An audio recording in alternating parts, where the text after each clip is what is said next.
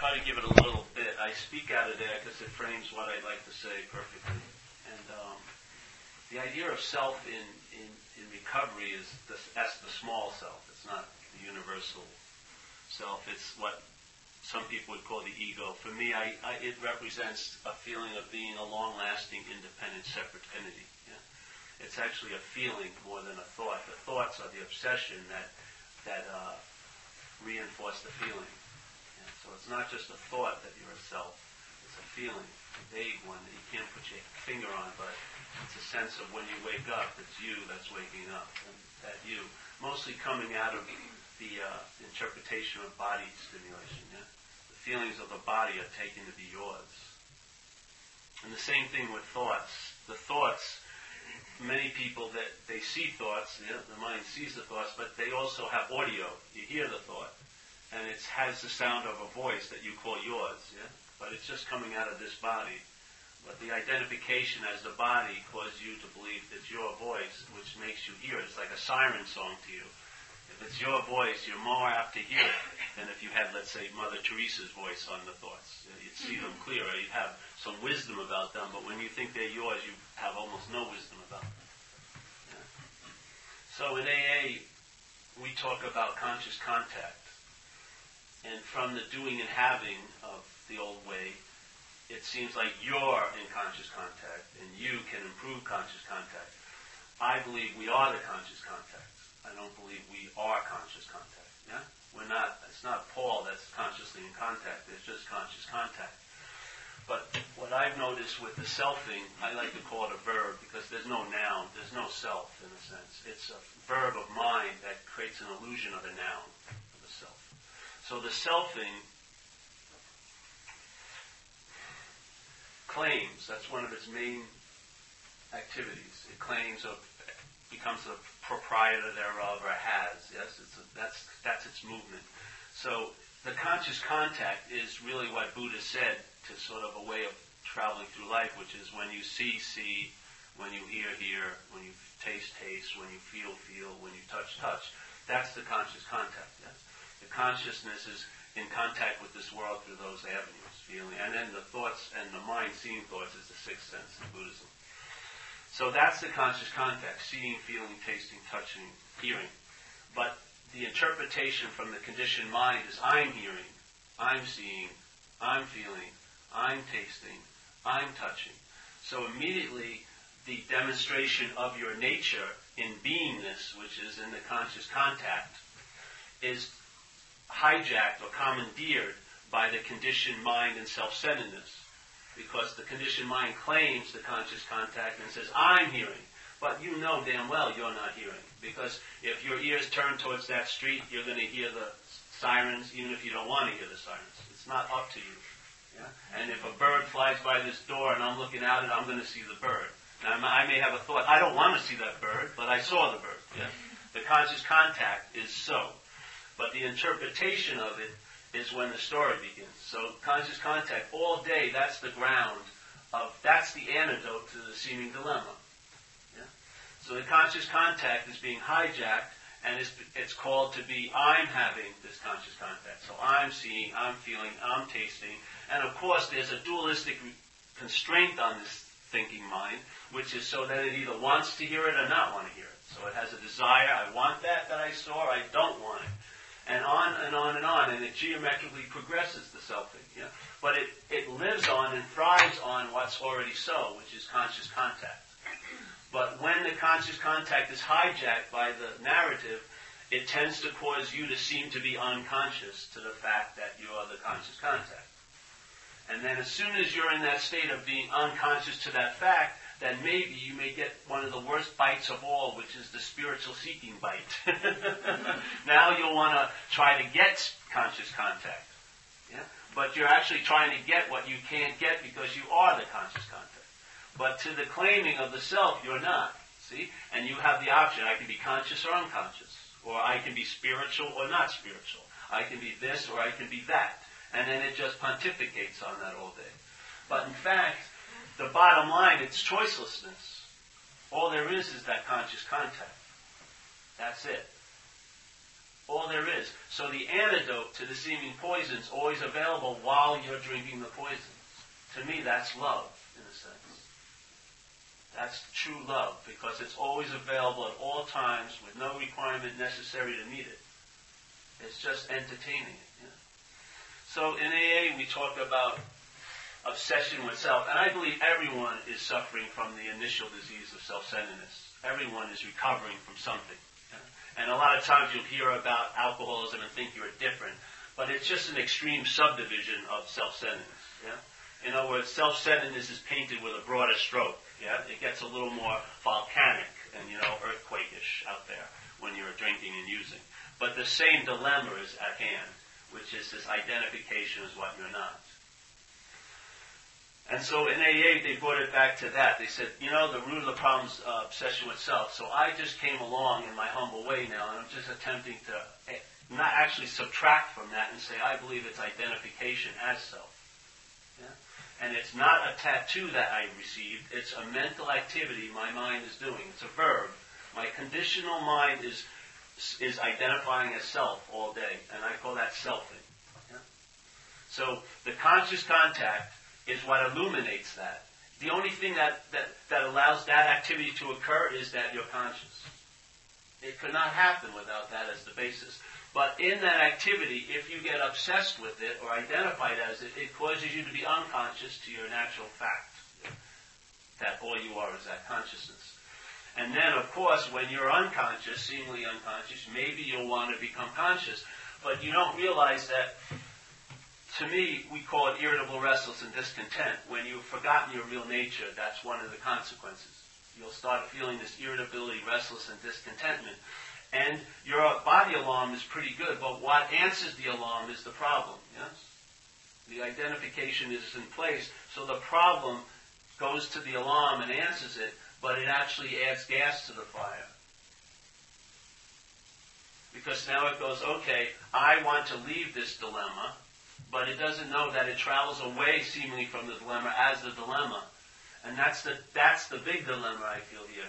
So there's an old story I use a lot. I think it came from India, and it's about the sheep and the lion, or the lion. Yeah, there's a young lion and a mother, and they're running around, and the mother dies, and so the young lion is orphaned.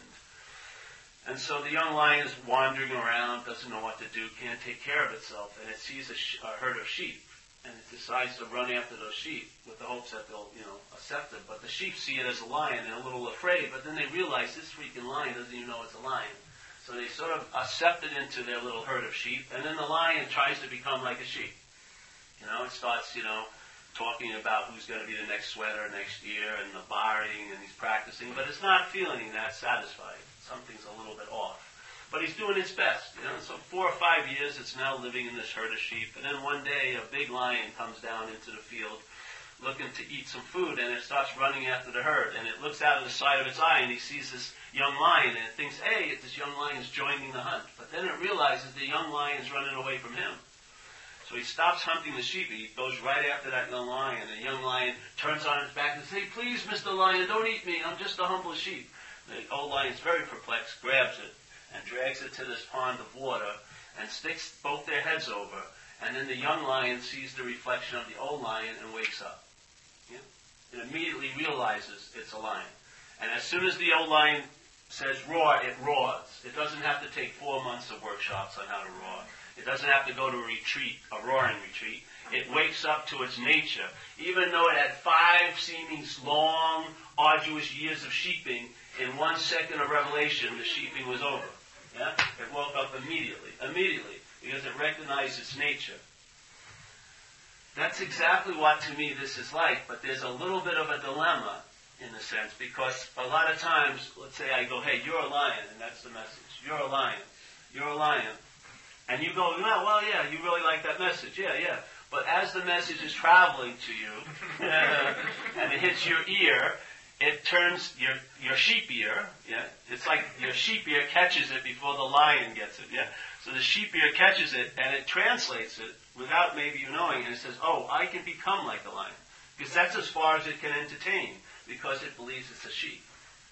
It cannot entertain that it's a lion, because there's a previous belief that it's a sheep. Yeah? So it says, I can become like a lion.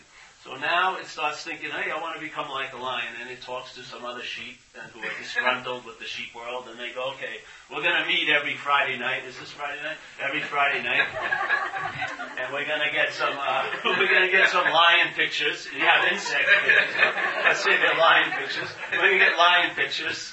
We're going to get little candles.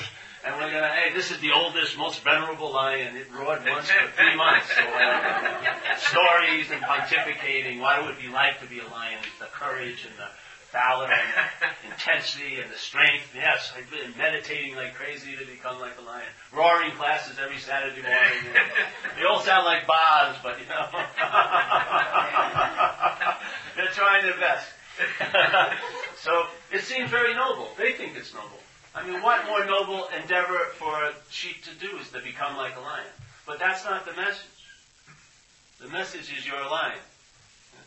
But if you hear it with sheep ears, the best your head will do is I can become like a lion, and that's not the message. Because it's the greatest way to hide your lionness is to try to become like one. Because your prior identification is solidly in place. It's not threatened at all. It will let you become like a lion for years after years after years. It has no problem you going to retreats, 4 months, 6 months, going to the temples, Himalayas, anything, It just absorbs it all because it's not threatened at all because you're becoming like a lion. But the sheep is definitely taking to be your nature. This is like questioning that. So to me, as someone who invites people to entertain this, I have, in a way, a responsibility because I got to be like an ear doctor. I got to make sure how they're hearing it, because if they're hearing it with those sheep ears, see, I don't, I give them nothing really. I don't do retreats much. I have no meditations. You're not going to get anything from me. That's the message. You're going to leave here with nothing, because all we've done our whole life is get something. That's all we do. We keep acquiring something and more something and more something. The best gift is absolutely nothing. You'll be left with you. So, in this thing of the identification as the self, knowing that it claims, it also has another strong momentum, which is knowing, period. And in that sense of knowing, there's a great lady, I can read it, if I can find it here. I'd like to read it here. I don't think I brought it though. Well, doesn't matter, but she talks about this knowing. This sense of knowing is really the source of your disturbance and agitation of mind. It's really the state of unknowing, which is the secure state. What we call security is knowing. And knowing, see, in a sense, knowing being kills being. You can't know being. You can't put being, or living under a plate of glass. You've lost its essence. The essence is its verb. The verb is being. This thing wants to know everything, which deadens the aliveness of everything. It rather know something than actually sense it completely or get absorbed in it. It wants to know it, like put it under glass, and now I know the truth. There is no way in hell you can ever know the truth, because you are the truth. You cannot be a subject to the only thing that is a subject. But this sense of knowing, you can't capture a verb and make it a noun. A noun can never understand the verb. And if you're identified as a body, you're a noun. And that noun will never understand what it is like to be. Because being is a verb. It's something you have to travel with. And by traveling as it intimates its qualities, at least the way it expresses to you. You can't study it, you can't meditate on it, you can't become a scholar over it.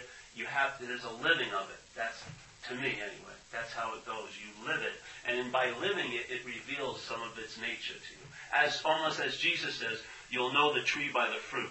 You can never know the tree, but you can get an intimation of the tree by the fruit. So when there's an entertaining of it, and an entertaining is like, you'll know it in your gut. I don't see, some people say you got to know in your heart. I think it has to go even farther. I think it's got to be in the gut. But when you know it from the gut, you'll know it. And then there's intimations about it as you're living it. But you can't study it. You can't know it. You can't stop it because it's being. If you try to stop it to fit you, you've lost the whole essence of it. So for me, the whole basic premise of a self is a deterrent of this knowledge. Yeah. So I looked at it. When I got this information, I had been meditating for years, like many of us probably. I was going to Thailand, 3-week retreats, getting bit by mosquitoes, eating lousy food, meditating 13 hours, having tons of spiritual experiences. Nothing radical ever changed. It went on and on and on. Then one day, I was looking for a new meditation technique, and they said, why not ask who's the meditator? And that little change of direction changed everything. And what I saw is this conscious contact has a movement. It goes to things, yes, here. So I become aware of things, thoughts of things also, yeah? And then there's another movement that goes back. But it's been hijacked, and what it does, it gets hijacked to go to selfing, yeah? So your conscious contact with things becomes a mode of self-reflection. So every time there's contact, you believe you're in it. And then you have a lot of opinions about that contact. And so this energy goes this way, one aspect goes out, and I meet you consciously, and then it goes this way, and it goes into this black hole of selfing, I feel, yeah? Which I see everyone in this room has tons of faith. Everyone. To me, it's a potential. It manifests here by the vehicle you put it in. Many people are putting faith in their thoughts, or they're relying on this idea of being a self, which is totally unreliable, and that faith manifests anxiety. Yeah? Because if you believe in your thoughts, you basically live in interpretation of what's not happening. You live in what's not happening, and in what's not happening, it is the greatest field for the crop called anxiety. So you manufacture, you harvest this crop all day through the thoughts, and unfortunately, it doesn't get left in what's not happening. It downloads in this what's happening. And so you feel what we call a physiological emotion of fear, but it's produced by anxiety. Yeah?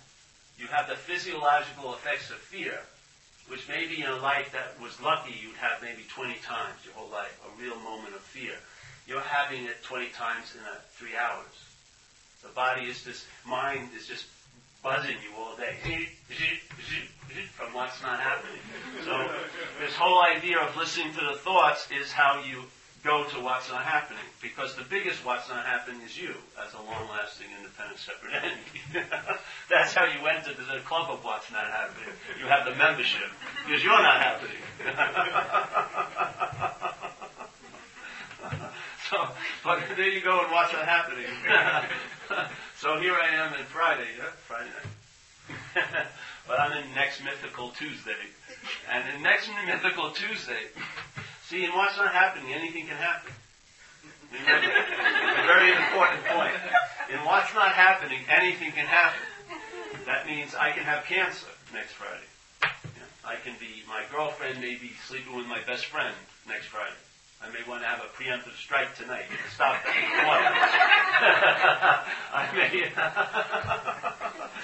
A lot of things can happen in that, because anything can happen in what's not happening. There's no limitation except for your imagination. Yeah. But what's beautiful, there is something called what's happening. Now, what's happening, really there's only one thing that's happening, which is what's happening. It may be foreign to the mind, to the brain, but it is what's happening. And it has the one quality what's not happening doesn't have, which is it's happening. This is the experience of being here in a way. Being in contact. Yeah? The conscious contact is happening. And also, it doesn't stop there. You can also have conscious contact with the arising of selfing. If you're not identified as the self, you'll have immunity to it, and you'll see it just like you would see a tree. You would see its manufacturing, you'd see its reinforcement, and there would be a clear, obvious underlying sense that I'm not that. That's the immunity to it. Nothing has to change at all, because everything that's going on is illuminated by what we are, that awareness. So actually, in a sense, nothing has to change. What has to sort of change in a way is the emphasis. Instead of on what you're conscious of, just sensing the consciousness of it. Yeah? instead of on what you're conscious of. And the reason why we are so interested in the idea of being a self, because we think we're it. Yeah? And I found it's not a great virtue. You don't have to spend 20 years staying on your head. Really, what I found is simply like expressed this way. Let's say there's a girl in the other room that I like. She doesn't know I like her. I'm already married to her, but I haven't said anything to her yet. I'm thinking, but I want to make a move, but I want to make sure it'd be all right. I want to be successful. I don't want to lose face, obviously. Of course not. So I'm listening intently. I'm supposed to be in this room, but I'm really not in the room. I'm not really in what's happening because I'm in what's not happening, which is this room.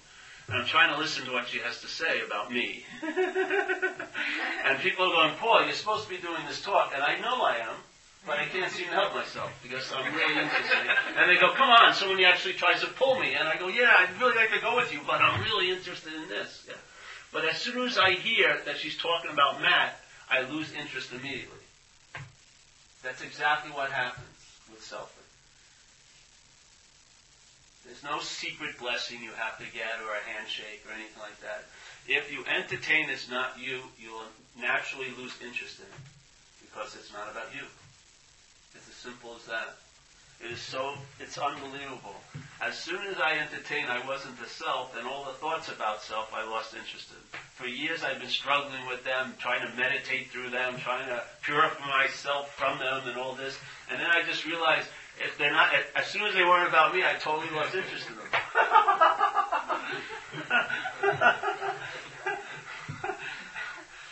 And you can see it very easily. Someone comes over to your house and they're selfing and you're so bored in like 2 minutes.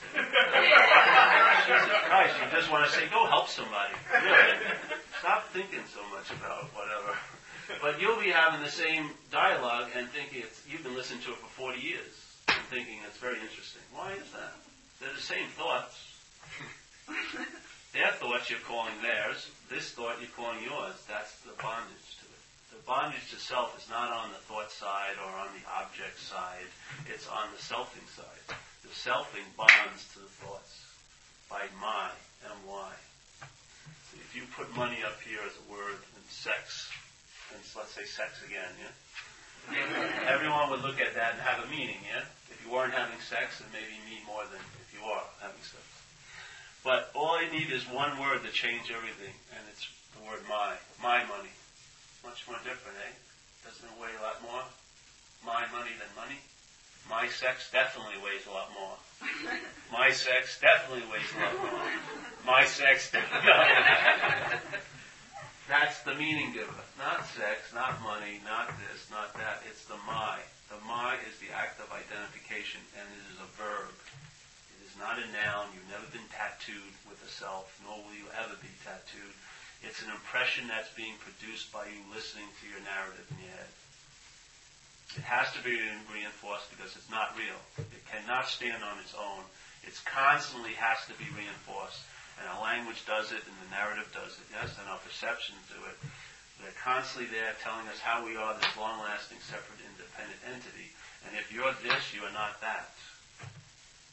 Therefore, the best you can do is try to become it, which means you're going to seek. And you're never going to find because you are what you're looking for. Like St. Francis says, what's looking is what you're looking for. I like to use the word what's seeing because I don't like looking. I think looking, which we're running into here every day, this is a new form of looking, Advaita in a sense.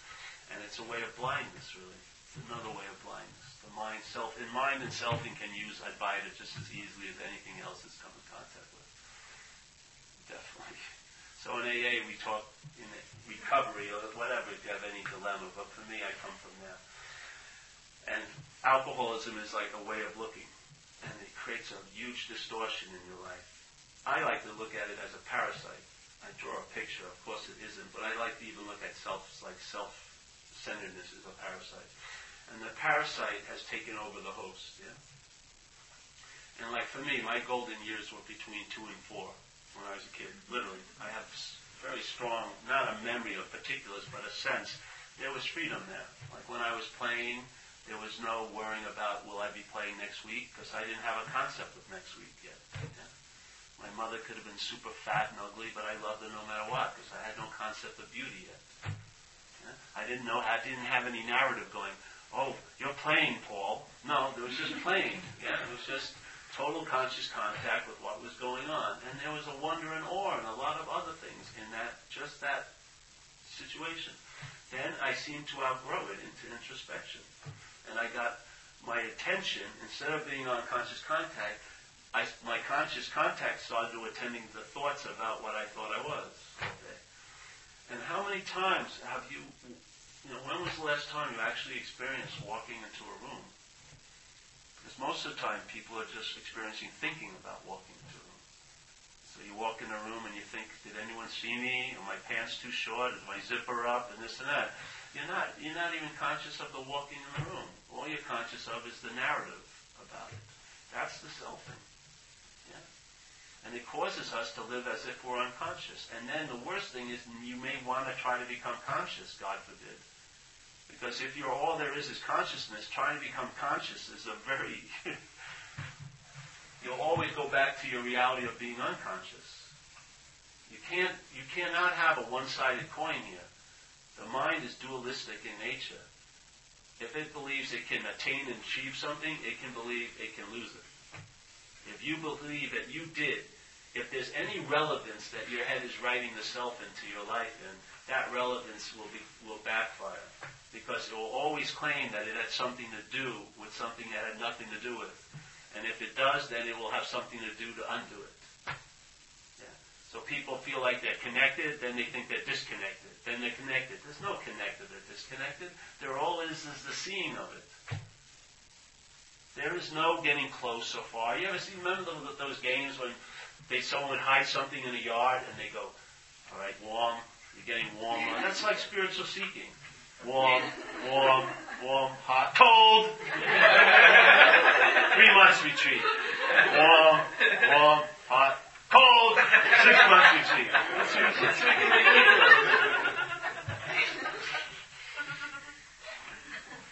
It's that whole game because the self always wants to be relevant. It wants to have a say in the condition it's trying to convey to you as. It's ridiculous. That's the immunity to it. First, it may start because you'll lose interest in it, and then there's a point where the emphasis will shift on the conscious contact, not on the narration of it. And then it will seem like nothing ever really happened, because in fact, there's just been one extended, if you want to call it a moment, that has never had any deviation or break. Yeah, every day is just like almost a vapor trail amidst that. So the particulars of a day get underemphasized and you sense the wholeness of it. It's a beautiful way to travel. I call it traveling lighter. Yeah. And the proof is in the pudding. It'll intimate itself to you while you're doing it. You're not doing it, obviously. You're going along with it. It's that sense of being.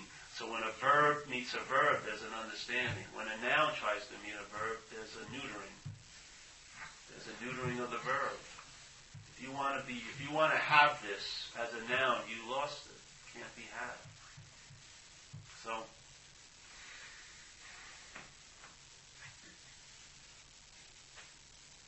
this idea of looking out this way, seeing things, and then looking back, but that getting hijacked to see only self, or becoming self-reflection, yeah? That's why, if you like self-inquiry, it's a beautiful method to have to sort of manipulate a pause in one's life, or a startling of the selfing. Because this energy goes usually out and asks, what is that? So we're going to say, who am I? And this energy always goes this way. So when this goes, who am I, this actually turns around and meets it. And it sees its original face, yeah, which is nothing. Empty, yeah. It doesn't see from this that it's obsessed over because you've called it. You've switched the polarity, basically. Because most people's attention's going out, yeah? And then there's a bounce back, and it's reflecting back on self. Yeah? Really, isn't it? Yes. Most of the time. We're just changing that. Yeah? So this energy, instead of, who are you? I'm going to ask, what am I? Yeah? So turn it this way. And then this energy that's habitually going and bouncing off of selfing, I am that, I am this, I could be that, I will be this, all this. It turns here, and when they meet, there's nothing. Yeah. There's no self-reflecting. There's a a startling event, and there'll be a pause. That pause isn't a gap between two moments. It's eternity. It's a sample of eternity in linear time. There's no constraints on that pause. That pause reveals everything. Yeah? It actually reveals its nature, which in that pause is the essence of all beingness. It's really cool. So,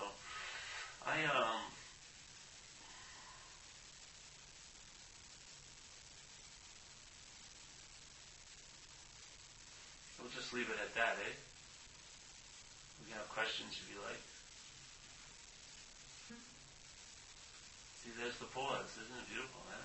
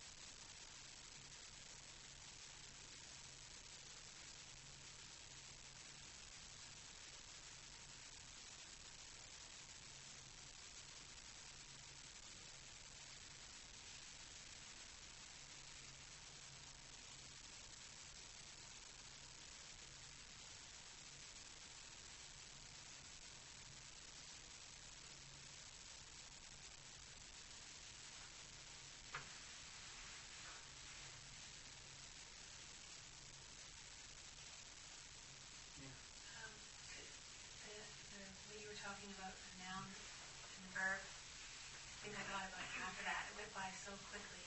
I was wondering if you could describe, you were saying the verb is what's happening, and the noun is the me. Well, noun is all name and form. You really hear that statement? Name and form. That's giving, that's nouning, verbing. Let's put it that way. Yeah. Okay. So you fall under that category. Your mind has given you a name and a form. Yeah. And it's busy giving everything else a name and a form. So it's taking beingness and cutting it into nouns. Yeah?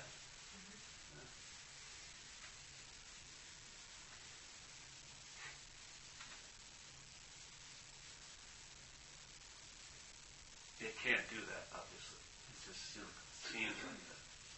See, it seems like that if if you take yourself to be a name and a form, it seems like everything else is a name and a form.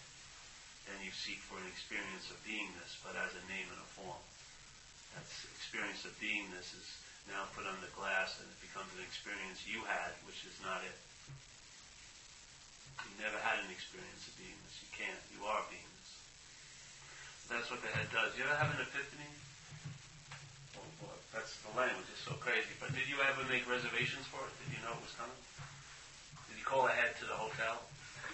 We're going to have an epiphany, I think, Friday, 7 to 9. Get that Kenny G music in there, some candles. Try to have a nice tub. It's going to be a nice epiphany, I know it. No, it's like it intervenes on your linear story, yeah? Doesn't it? Something happens and you're unadorned with selfing for a while. And then you get to experience life as life actually is. Well, you don't experience it like your life. You experience life as life. Yeah, yeah. But what occurs is a lot of times, usually when you call at the end of the epiphany, the head rises up with selfing and goes, I just had this incredible experience, is it? As soon as it claims the experience, what happened to the experience? It becomes a noun called an epiphany. But the whole verb of it's gone. And now you start collecting epiphanies maybe. Not the verb of it, because that scares the shit out of the selfing, but the noun. Yeah? So that head comes up, and then also it booksends it with a feeling of being the historical Paul that was before the epiphany. It's all made up in the moment. There's no that sense of historicalness you may have is made up. It's not this. You are not a history. It's just made up by head. Yeah. So it bookends the epiphany, and now that's in its little glass case, and now it has a spiritual experience called an epiphany. Maybe it calls up other people who've had epiphanies, and they measure each other's epiphanies and see which one has the bigger epiphany. You know?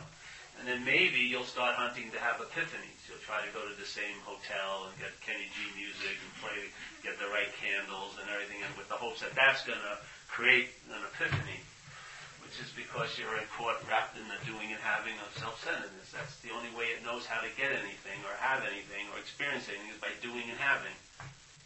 And you can't do and have into beingness. It's impossible. Yeah, it's impossible.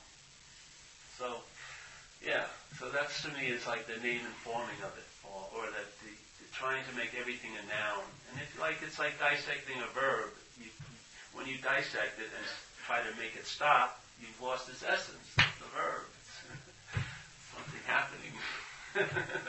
I want to see it as that. No, you can't. You'll miss it if you want to have it as that. It's happening. Yeah? There's no that in it. It's all this. Yeah? You can't find a that in there.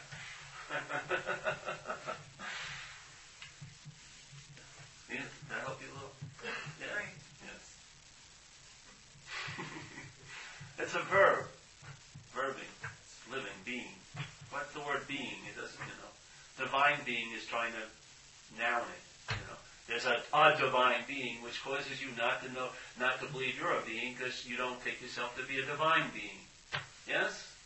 So the being gets forgotten because now you have to worship a divine being because that's the only thing that has being is the divine being. No. There's being. That's all there is. Yeah? There's things, being is occurring and there's the awareness of being. That's called what's happening here. Yeah? Things are popping, coming in and out of appearance and you're aware of them. You're not aware of them. There's awareness of them. Yeah? When that emphasis shifts, you travel lighter here. And it's really weird to me, really, I was telling Paul before, when you realize you're not an individual, you're more of an individual than ever.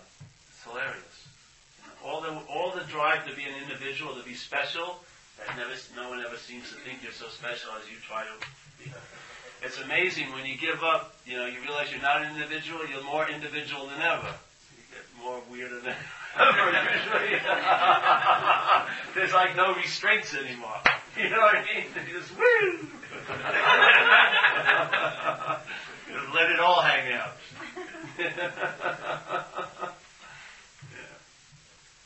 So I'm thinking about the doer in all of this. Are you?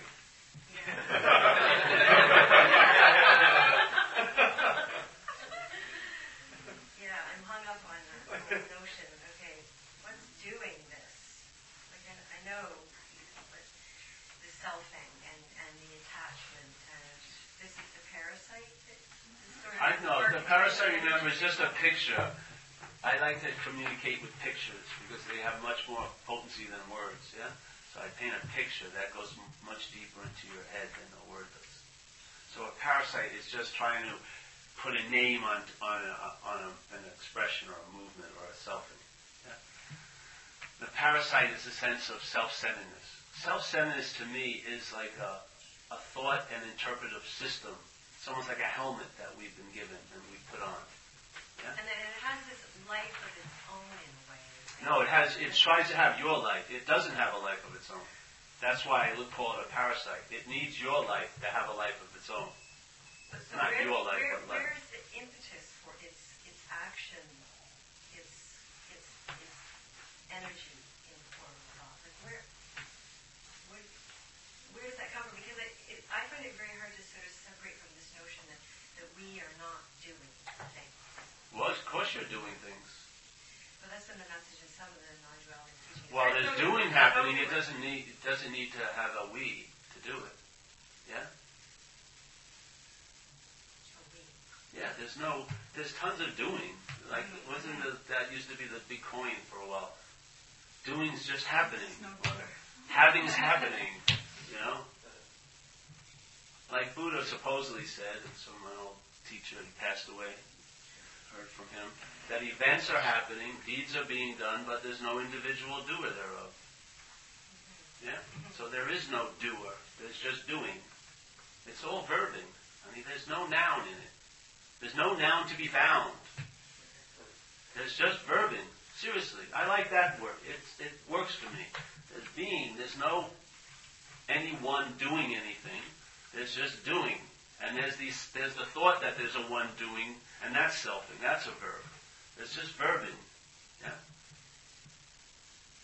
And doing and having happen, because it's an action verb. So I hate throwing this out, but I know. What? I'm just going to throw it out anyway. Isn't the selfing part of the happening too? Yes, Yeah, it so is. That's what I keep coming back to. Like, well, okay, then that's part of it too. Like, For that's sure. part of it too. Yeah, that's part of the whole trip too. There's no need to get out of it, No. because you were never in it, really. See, that's to me is the solution. The best solution to a problem is realizing you were never in it. If you think you were in it and try to get out of it, that's actually being in it even more. That's a movement of mind in the dualistic framework.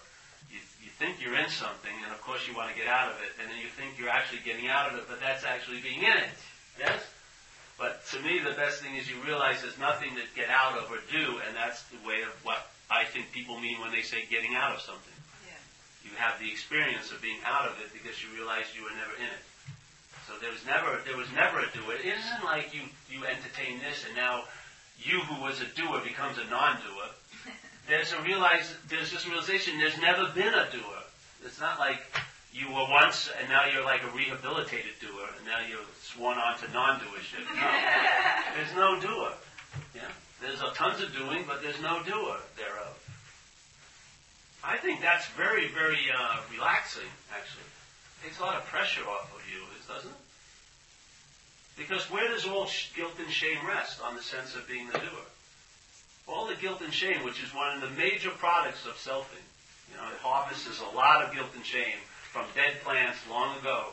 I mean, it's like better than those guys who grow great buds on marijuana plants. It's been like hybriding it for 20, 30 years. You've got so much guilt and shame about something, and they never even happened. You think you did something, you ever meet the person, they don't even remember you. And you think you changed their life. You weren't even a blip on their radar screen. But in your head, you ruined their lives. You know what I mean? So where does all guilt and shame rest? On the sense of being a doer. Without that, there's no place that it would even seem viable that you could entertain guilt and shame. Guilt and shame is a product of entertaining you're the doer. That's all it is. It's one of its expressions. If you entertain you're a doer, you're going to entertain guilt and shame. Your head is. That's what it does. Yeah. This isn't like this. There's no pressure on you. You don't have to do anything.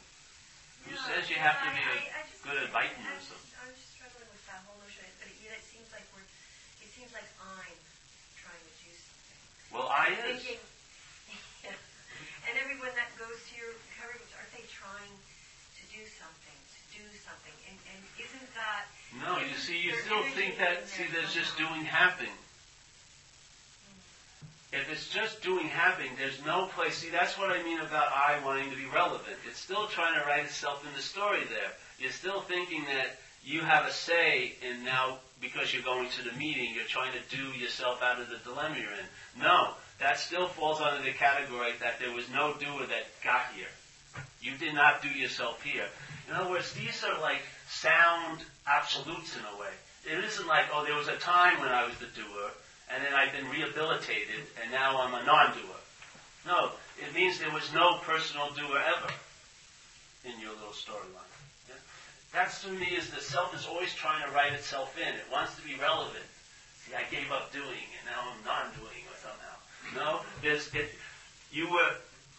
the doing that brought you here was what was bringing you to the last time. There was never a you then, and there was never a you now. Yeah. I think it's great news. Jesus Christ. If it was you that brought you here, then you can have a real valid opinion why this sucked. Yeah, but you didn't bring yourself here, so you can relax. You know? Really. You'd be wanting some value, because you came here, and you're a very important person. You're very special.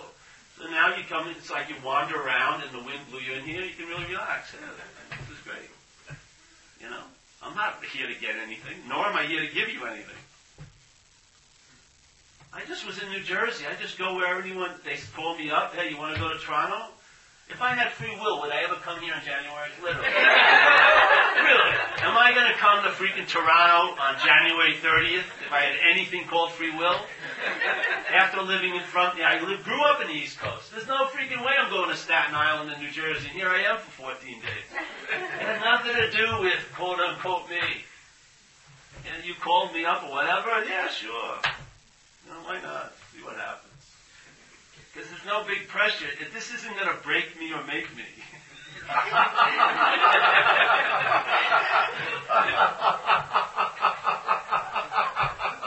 I mean, everything doesn't hinge on tonight. I'm telling you. It's just another blip out of many blips, yeah? You can like me or hate me or write terrible criticisms towards my website. It doesn't matter, you know? What the hell? Who cares? You know what I mean? Seriously.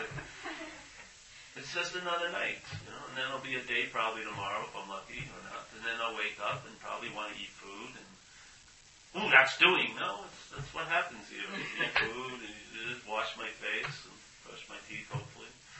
Go out and see what happens. Hit that frigid cold. Go back in. Who went back in? I don't care. I'll get back in. I don't have time to ask that question. It's freezing out here. You get simple. You don't have to be so vigilant. Vigilance is also being relevant again. Selfing, wanting to be relevant. As if it has to watch over what's already so. It's just a much more relaxing process to me. Really.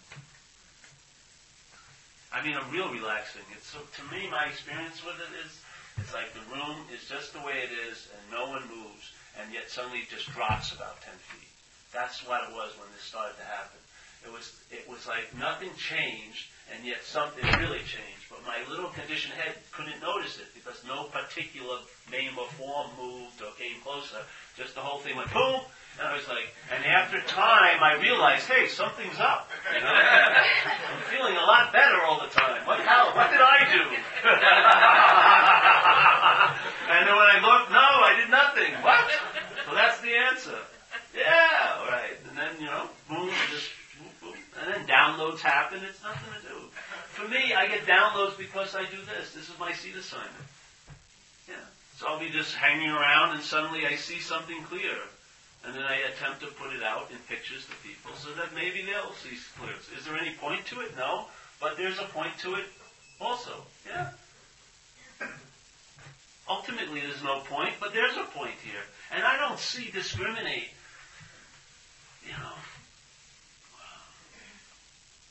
Non-duality can look dualistic. I'm telling you. This is non-duality. This is how it appears. You don't have to be like an Advaita Pharisee, get totally caught up in the words to make it perfect. Oh, I can't say I or this or that. Get sloppy.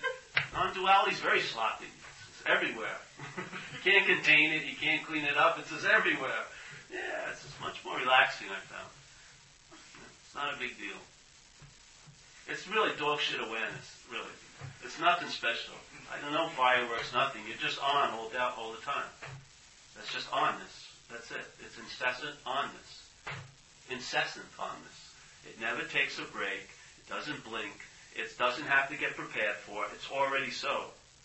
Yeah? If I go like this, I'm going to get ready for the talk, I've missed it. It's already so. It's already so before any preparations to acknowledge it as so. It's so. Totally so. It's unbearable so for the selfing.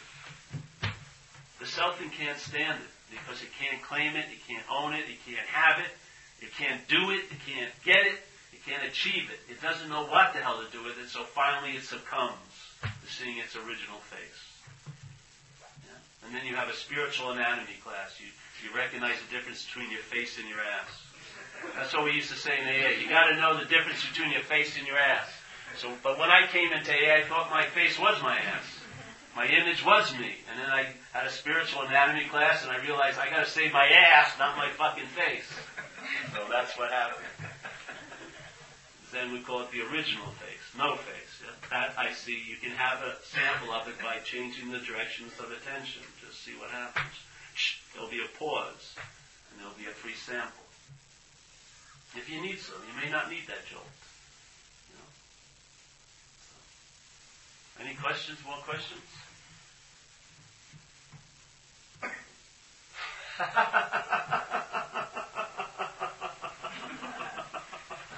We're very Canadian. What? You're very Canadian Very here. Canadian to be quiet. Oh, yeah? Be